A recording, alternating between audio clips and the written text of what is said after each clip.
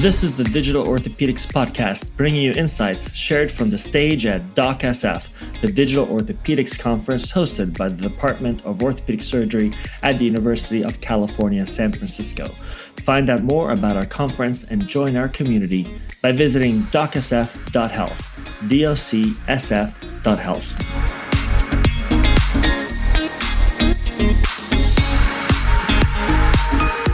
Welcome back to the Digital Orthopedics Podcast. My name is Dr. Stefano Bini, the founder and chair of the Digital Orthopedics Conference San Francisco, otherwise known as docsf. I am your host for this podcast series. On our last podcast, we heard a quick but very instructive perspective on the financial market's view on health innovation funding. Today, we dive into policy and its impact on healthcare.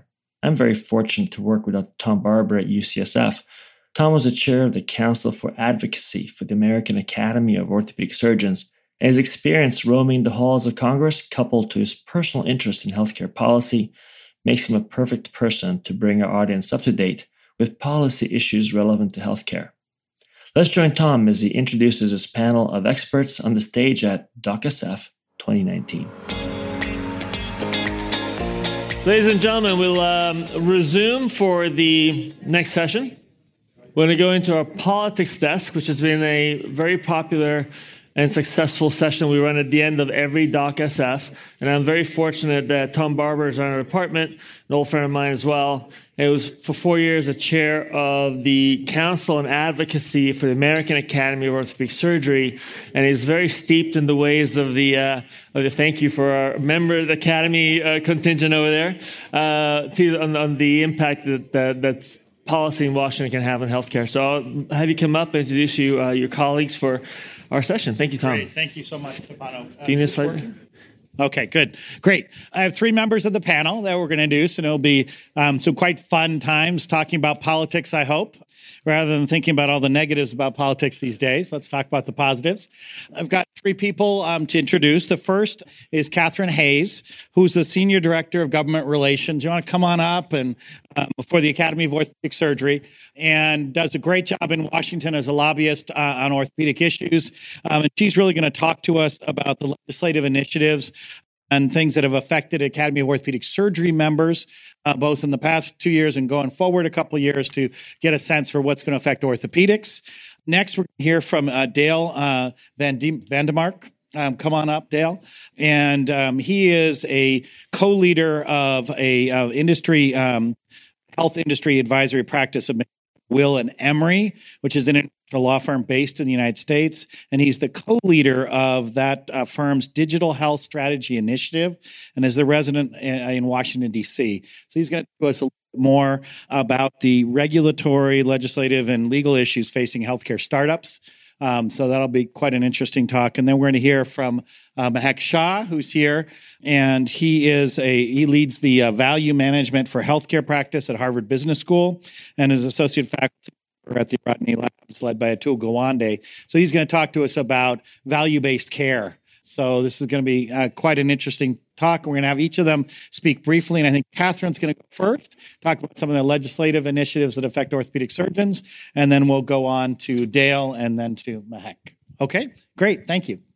So I first wanted to talk about kind of what happened in the 115th Congress, the first 2 years of the Trump administration.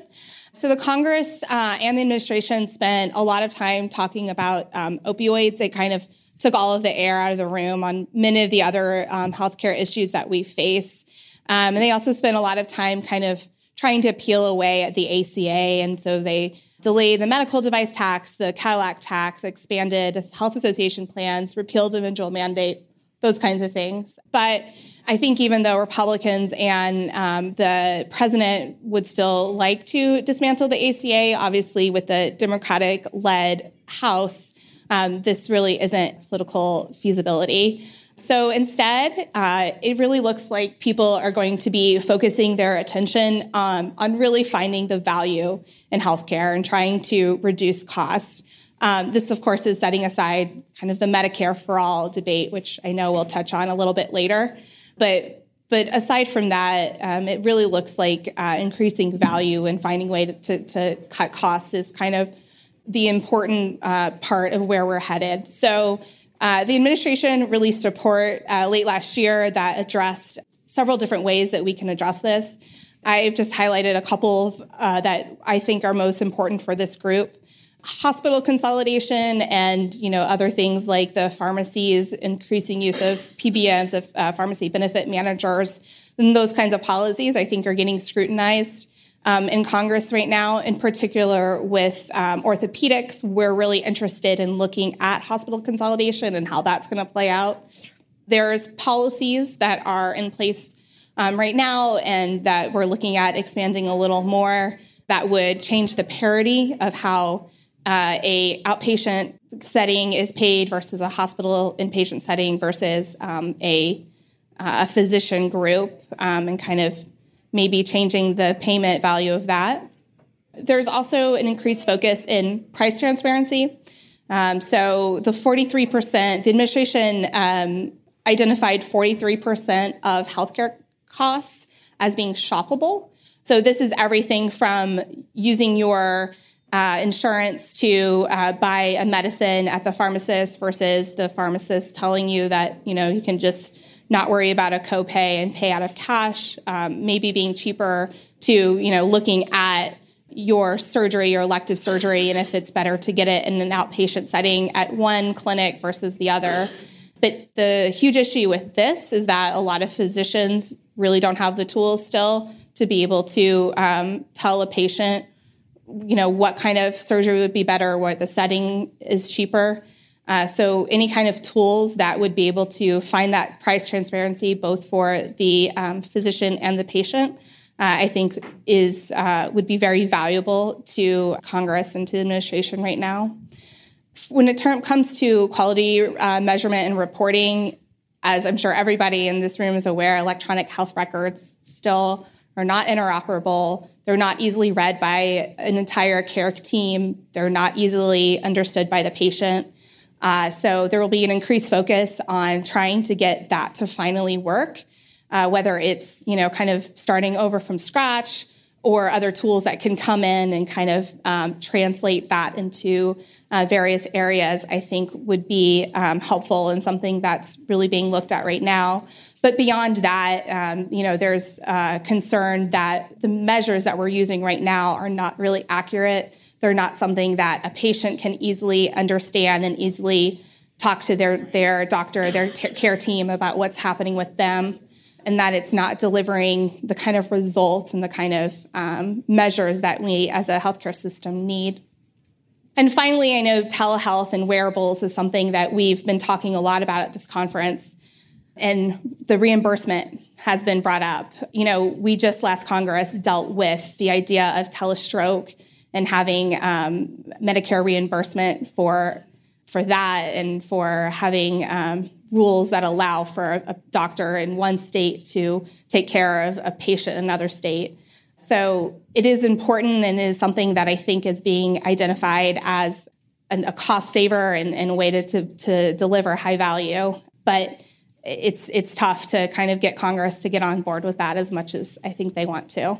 So I think that this is kind of a glimpse of where we're headed, and hopefully where we'll be focusing a lot of our efforts, both with AAOS and our lobbying, but also with the government. So with that, I'll go ahead.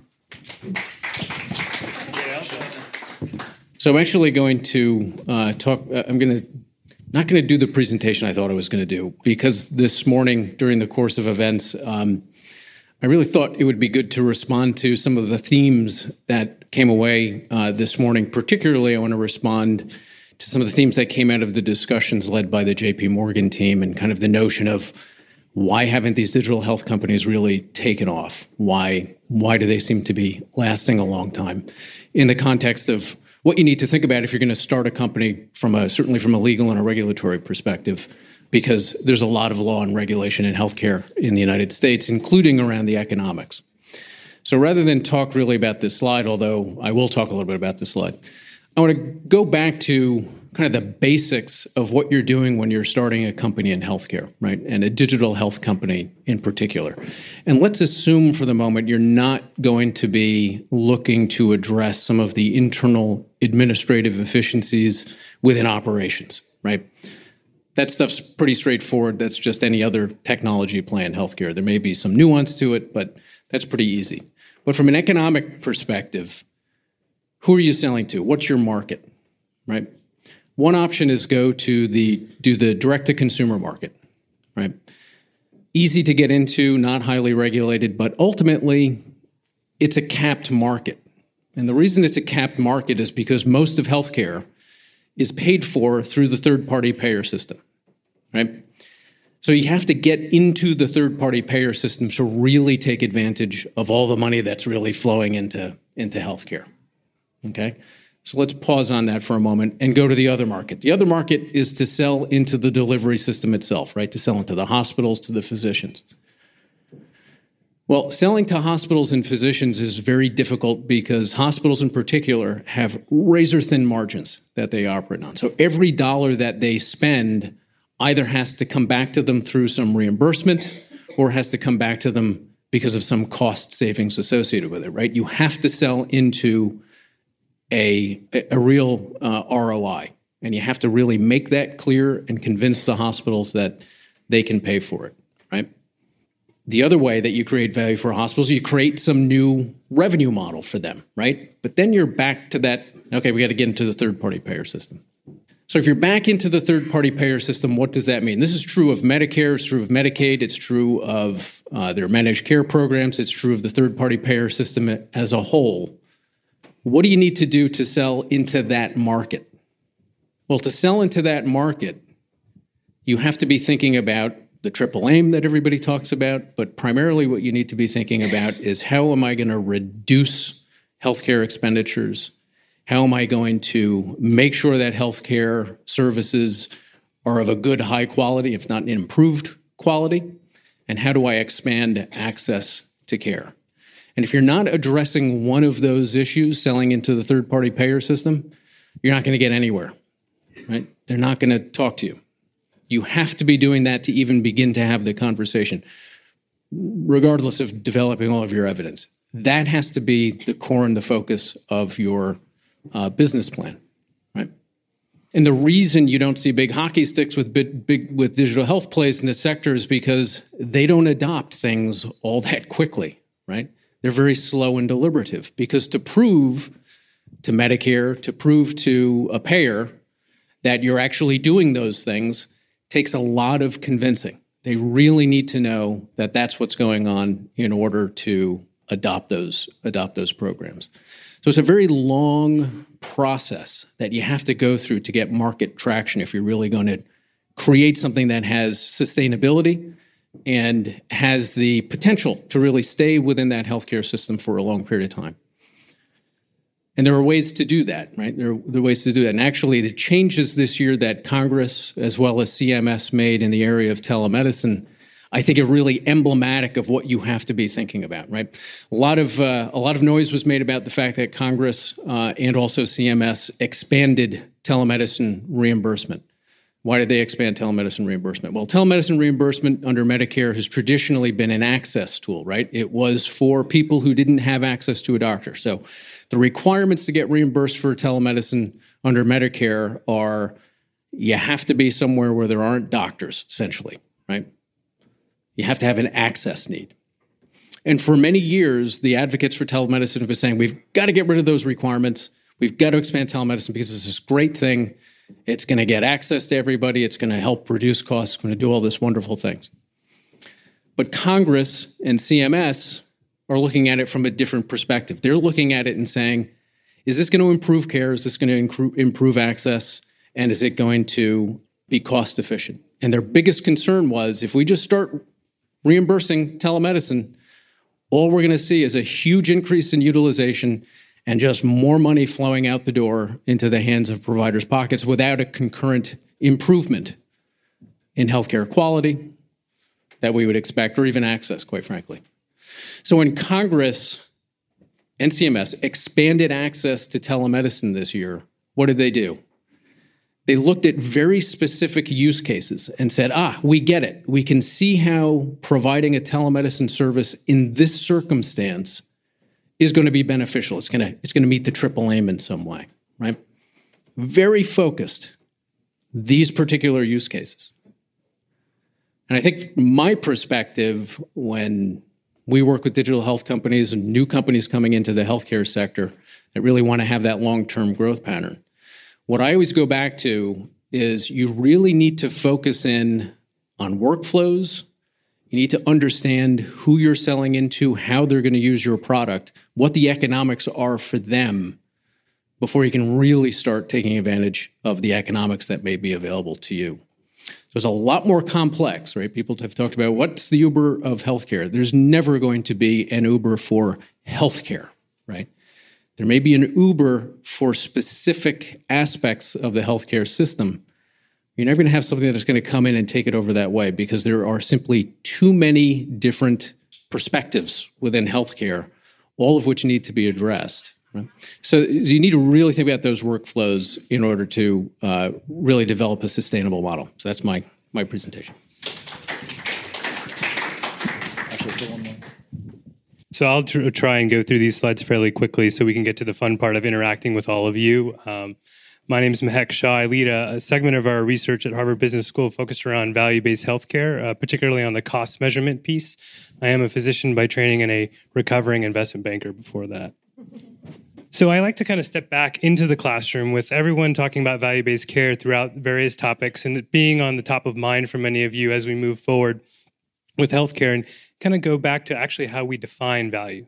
And this is how we define value at Harvard Business School and other areas of the research that we do. And we look at it by defining value as the health outcomes that matter to patients over the cost to deliver those outcomes. And those outcomes that matter include patient-reported outcomes. They include clinical outcomes. They include other surrogates that are used in care delivery, that are captured through the care cycle and management of those episodes of care. And then the question has to ask ourselves, is there a unit of analysis that we look to assess value changes? It's not at a hospital. It's not within a clinic. It's actually within the medical condition that you're treating and you're caring for. And it's over the complete cycle of care. So we're moving in healthcare, we're moving from a vertical mindset of a department, a building, into the horizontal, where using data, using analytics, using understanding costs of the resources that go into it, it's important to shift our mindset to a very horizontal look over the entire episode of care. Because everything from legislative, from regulatory, and from payment depend on this mindset. And so, patient presents with knee pain, goes through a series of interventions, and measurement at the end throughout that care cycle is as critical and of utmost importance. But what do you measure and how you measure still needs to be standardized, and it still needs to have a common language amongst all the stakeholders in healthcare. Because we still don't know which places are delivering excellent outcomes, mediocre outcomes, and poor outcomes, because the language is different, quality metrics are different, the Hoos and Coos scores tackle some of it, but it's not the whole it's the truth, but it's not the whole truth. And so we still have work to be done in this area. And my particular area of focus has been costs for the last 5 to 6 years, and we don't know how much things cost in healthcare. We had Gunderson took 18 months to look at how much a knee surgery costs. And in many health systems that I've worked with around the world really have a tough time telling me, using the number of systems that they have collecting data, what it actually costs to deliver care. And it's unfortunate in an industry as big as ours, but we're making steps to do this. And I just put this slide up. It's a radar chart or a spider chart. But I wanted to show some of the power of when you actually measure outcomes the right way, when you measure costs the right way, you actually can compare surgeons. And I know every surgeon in the room thinks they're the number one surgeon at their given condition that they specialize in, and they do a high volume of procedures on. And to give you a reference, we always get one access point in the cost team, and that's the top left there. Cost of a total hospital stay. So the further out you go actually is lower costs. But on the other axes are all the outcome measures that should be measured and required. And so many systems do this. Most systems don't on a regular mandatory basis. But this should be the bare minimum of what we measure quality as. Because these things, if you're a patient or if you're a provider, help you make decisions on where you go to get care, who you get to see, and how you should be paid for based on the outcome that you deliver. I just wanted to give you an example of where we are in the world, where we currently have projects going on, many in the US, but we have a nice contingency here in Europe over on the right side. We work a lot with our European partners, particularly in the Netherlands, who is very forward-thinking in value-based care. And so we look to them as to seeing what they've done over many years in it around things like women's health, diabetes care, and other areas. For enlightenment, Diabeter at the bottom in that little Europe column there is a clinic owned by Medtronic. It's based in the Netherlands that only treats type 1 diabetes patients, kids. And they have a team that wraps around this service, and the whole episode and cycles of care that children enroll in is devoted to this particular condition. And so they measure things, all their outcome measures. They track and have developed pathways that we help them develop over the course of the last 2 years. And they now, for the first time, understand what it costs to operate and deliver a Diabeter in the Netherlands. So then the Medtronic can now take it forward into other markets if they choose so. We can also deliver care and assess value in the poorest country in the world, Haiti. So this methodology that we've been using called time-driven activity-based costing, which is what every other sector of the economy uses to assess costs. They know all the resources that go into it. And healthcare is the coffee analogy I'll give is, when you go to Starbucks and you get your cup of coffee, Starbucks knows exactly how much that barista on average spends making your cup of coffee, your latte, say. They know the paper cup that goes into it. They know the machine and equipment that's used and how long it takes to make it. And so they know all their cost of goods and et cetera. The healthcare version, the current healthcare version of getting a latte at Starbucks would be, depending on what time of day and the mood of the barista and how they're feeling, and you go in on, say, 8 a.m. on a Monday, so it's busy time. You get your latte, you go to work, and you're happy, you're caffeinated. And then about 2 to 4 weeks later, you get a bill, 2 bills. You get one from the barista and you get one from Starbucks wherever you went, right? And over the course, and if it's in Harvard Square, for example, that Starbucks location cost, that bill is going to be higher than if you went to Omaha on the corner. And that barista might have been, a level 3, level 4 barista, like really, really top notch. Has a 5-star rating. So her or his bill to you will be much higher, maybe 2 to 3 times higher than if you were in that Omaha location and they were, only a 2-year veteran of Starbucks. And that's current healthcare costing systems now. And many of you might have read and been seeing the debate both on social media around this transparency of charges via the charge master. And in my opinion, it's my personal view, is that, it's like a Band-Aid or sort of on the wound that's still there. It doesn't get at to the heart of the matter because the charge master, hospitals don't get reimbursed. They get a percentage of the charges that are put out. There's so many contracts that go from the provider to the payer, and patients pay a percentage of that basis. So it's almost a meaningless transparency. It's a step in the right direction, but it doesn't really get it to the heart of understanding your underlying costs. And if I've told these health systems when I meet with them and talk to them around their projects that they're working on with us and other areas that they're interested in tackling, I said, if you're a health system and you don't understand the components of value-based care around outcome measures and cost measures, you're going to be like Blockbuster Video within 5 to 10 years, maybe less than that. Because these are components that are critical to the future of your viability. And so obviously many of you are familiar with bundled payments. You've been in this experience. And so I think that we've moving globally from a fee-for-service world to more of a capitated or bundled payment world.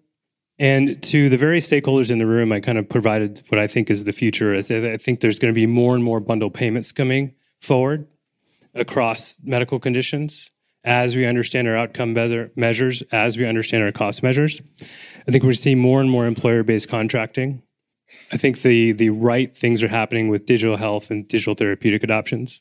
for the entrepreneurs in the room, I think you just have to understand this framework of what value-based care is and deliver upon it and be nimble enough in a majority fee-for-service world to a value-based world. And then for all the stakeholders, I think it's look to other industries that have mastered convenience and experience and customer, knowing thy customer. Because this is something that I've seen firsthand that lacks in the majority of healthcare stakeholders. But I'm optimistic that if you can work with and understand those principles better, you can deliver upon it. And I think my view on, and we'll get into this in the discussion, I hope, is that these are the next big value-based healthcare companies. Great. Thank you so much. I'm going to start off with a couple of quick questions for you guys and just go down the line. The first one is really, you've got this nice slide here teeing us up. We've got this new effort led by Atul Gawande, the Amazon Berkshire Chase effort. How is that going to play out? And is it going to actually be successful given our regulatory and legislative frameworks and our marketplace frameworks? And just, if we could just run down the line and just comment on that. Yeah, so I actually wrote something up briefly, posted on my LinkedIn a few days before Atul took his post. And I said that, in my view of the new entity, the new co that's formed, is that he's able to use this 1.2 million lives that are now he's covering.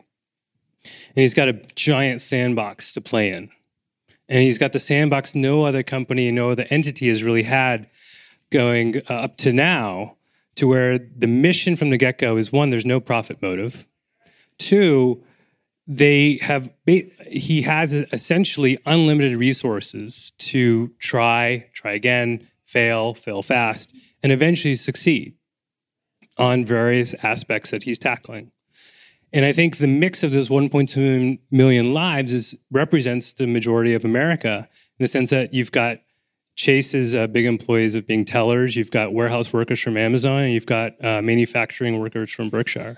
And so I think he's got a great setup, and I think he's hired the right team to date, and I'm optimistic for it. I think it's great. So I have just a little bit of a different take.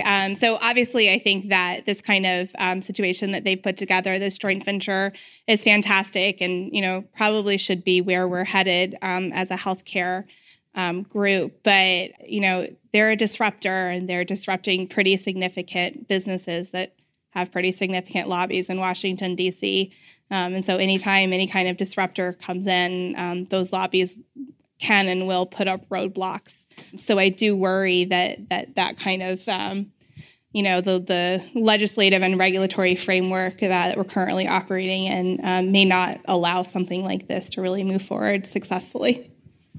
I have no idea at all. None. Clueless. I think Mahek's comments are probably, well, both are good. I mean, we don't know what they're going to do. We'll have to see. But certainly bringing together, a large population like that creates a lot of opportunity.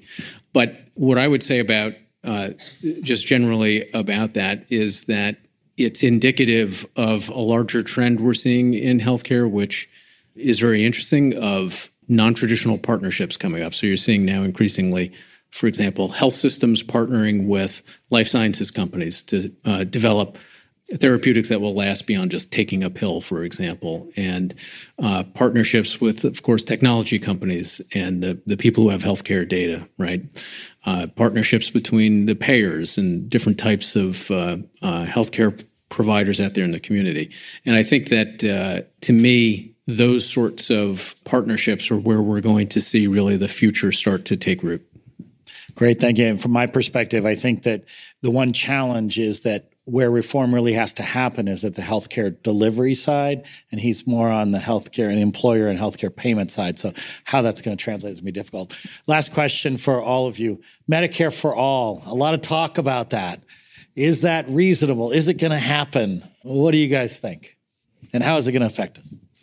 I will say no. I don't think it's going to happen, at least not the way that some people talk about it and would like to see it happen. I think that there is a better chance of a version of Medicaid for all being adopted than Medicare for all. But even that, I think, is somewhat of a long shot. There are so many entrenched interests in the current payment system that it would be hard, I think, politically, but I would defer to you on comments that way.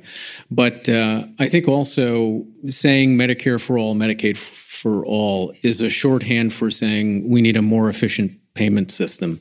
And I think a lot of work would have to go into whatever it was that it's not going to look like what Medicaid looks like. It's not going to look like necessarily what Medicare looks like. It's going to have to be something fundamentally different if we're going to roll it out to everybody. Yeah, I mean, I would agree with that. It's politically not feasible in the next 2 years, probably not in the next 4. But I think we're all marching down some kind of payment. I mean, it seems like everybody, the rhetoric is more towards having insurance for everybody. There was a small groundswell of movement early in last Congress to have catastrophic care for everyone. This received a lot of support on both the Republican and Democratic side, and it kind of became less sexy and dropped interest. But I think, Medicaid for all, or having just a whole host of Medicare Advantage-like plans for people to supplement or buy into is, I think, more feasibly where we'll end up. Yeah, I think my take, I don't know exactly what I would call it, but I think as we as physicians, if we're going to tell our patients, these are the minimally viable things that you need to do on an annual basis to be healthy, live well, and become optimize your health, then as a country, as a nation, I feel like every citizen should not have to worry about paying for that. If it might cover 2 visits and your annual checkups or whatever, but that sort of basic level coverage, almost what a lot of direct primary care models provide, should be sort of a national effort. All right. Well, thank you so much. I think we're running over, so I think are we okay for one question from the audience? Oh, one question from the audience. Anybody got any questions? Yeah. Yeah, disrupting. We're having some disruption with the lights. But anyway, yes, thank you. And let's go ahead.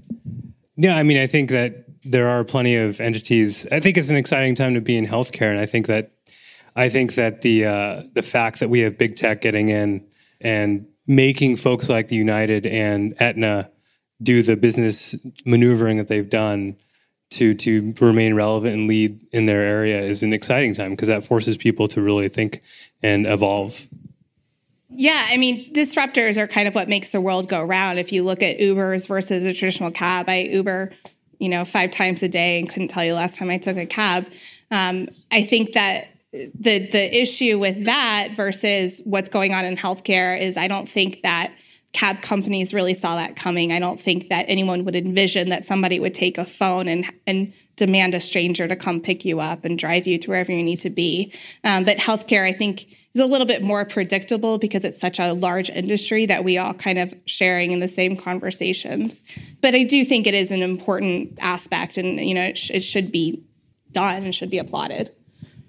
Given the structure of the system, I think you're right. But I think even the structure of our system, you have to look at what it is you're going to disrupt to really create change. And in my view, if you're going to disrupt healthcare in a way to make positive change, you have to start with the money. So the disruption that will really propel us down a different path will hopefully come from the payer systems, both Medicare and Medicaid, as well as the private payment systems. And I think comments about what some of those organizations are doing is a good example of them trying to think beyond what they normally do with greater or lesser degree of success. But organizations like Oscar Health and Clover and others, again, trying to push from the financial side some changes that could really make a difference. And just the last comment I would say is most disruption doesn't come from large existing players. It usually comes from new players or new people coming in at the margins rather than going head on. And I'm a little concerned that the disruption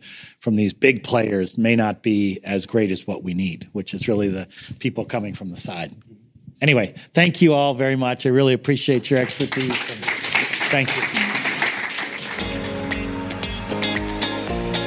In this, our last episode of the docsf 2019 edition of the Digital Orthopedics podcast series, we discussed some of the major policy issues impacting healthcare.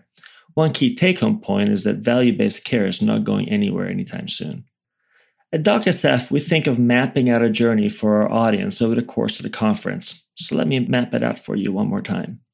We started with focus lectures on robotics, designed to level set the audience on the state of the art in robotics and their most likely medical applications. We then took a deeper dive and looked at one example of how to implement a robotic solution in a hospital.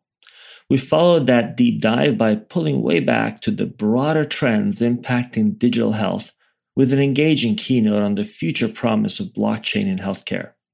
From there, we tackled 3 more key trends in technology, namely wearables, the Internet of Things, and cloud computing, as well as their application to orthopedics.